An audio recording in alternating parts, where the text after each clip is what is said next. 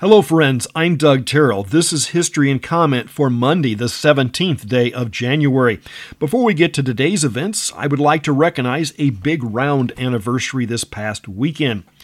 Television networks often make mid-season changes, and in 1972, NBC canceled a couple of sitcoms for a new show produced by Jack Webb. The show Emergency was a spinoff of two other Webb programs, Dragnet and Adam 12. Emergency was a fire show in a world where cop shows have a long track record. But it was really about emergency medicine. The two lead characters are paramedics on LA County Fire Department Squad 51. Few places in the country had emergency medicine in 1972. Ambulances are often serving dual duty as funeral coaches during the day, and they're operated by funeral homes. Emergency opens the nation's eyes. 50 years later, paramedics are common even in small towns across America.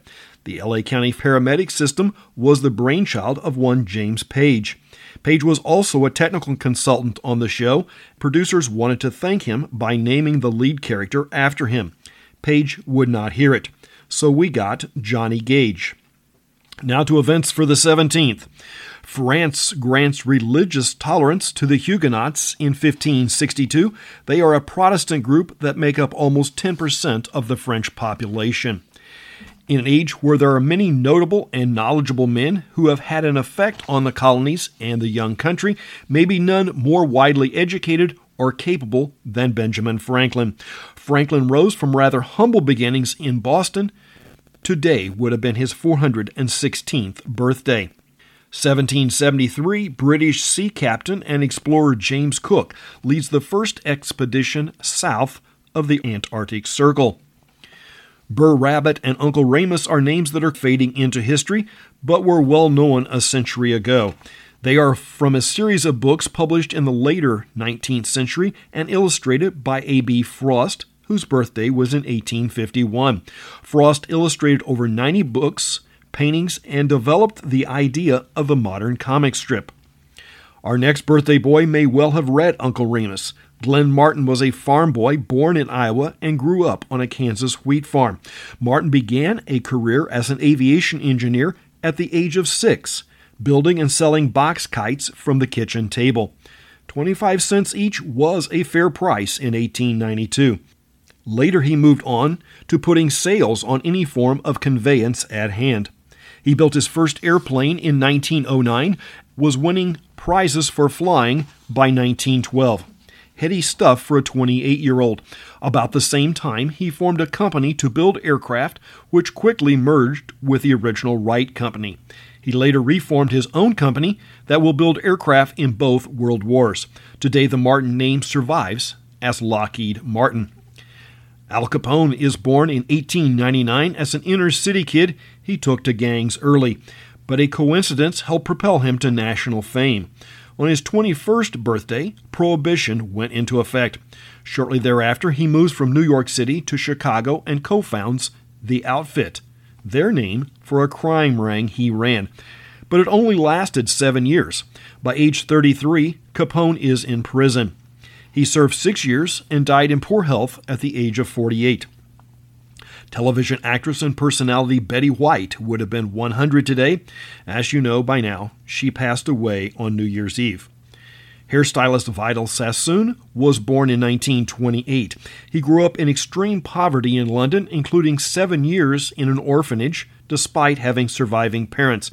His dreams were to be a professional soccer player, but practicality prevailed, and he took an apprenticeship as a hairdresser.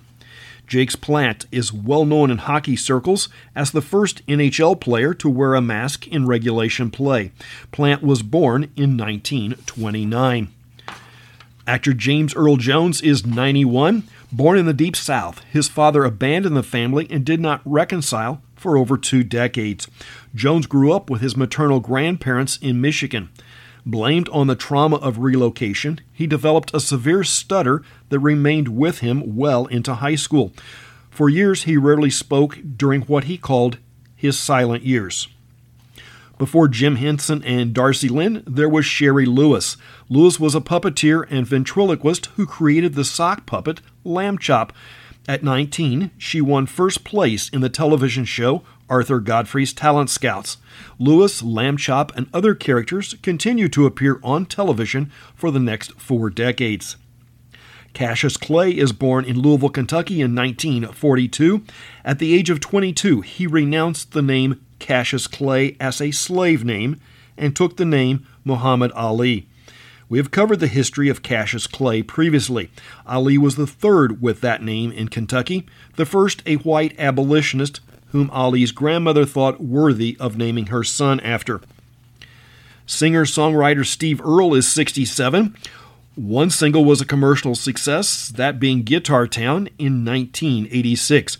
Copperhead Road in 1988 is more of a cult classic. Earle has been more successful as a songwriter.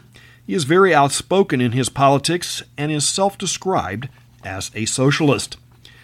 Days before leaving office, President Dwight D. Eisenhower gives a farewell speech in which he advocates for a strong military, but at the same time warns of the looming power of the trifecta between the military, industry, and Congress. He also warns of deficit spending. Do you recall us discussing the film Rocket Boys, also known as October Sky? While those actual events are happening in Colwood, West Virginia, comedian and game show host Steve Harvey was a small boy a few miles away in the county seat of Welsh. Harvey is 65 today. Jeremy Roenick is one of the rare players in the NHL. He is American-born. Roenick began playing hockey at the age of 4 in the Northeast. Today is birthday number 52. Kid Rock is 51. His birth name is Robert Ritchie. The Czech Republic wants to join the European Union in 1996. They are accepted and are also a member of NATO. Matt Drudge breaks the Clinton-Lewinsky scandal in 1989. And today is the Monday holiday celebrating Dr. Martin Luther King. And that's History and Comment for the 17th day of January. I'm Doug Terrell. Now go and do something worth remembering.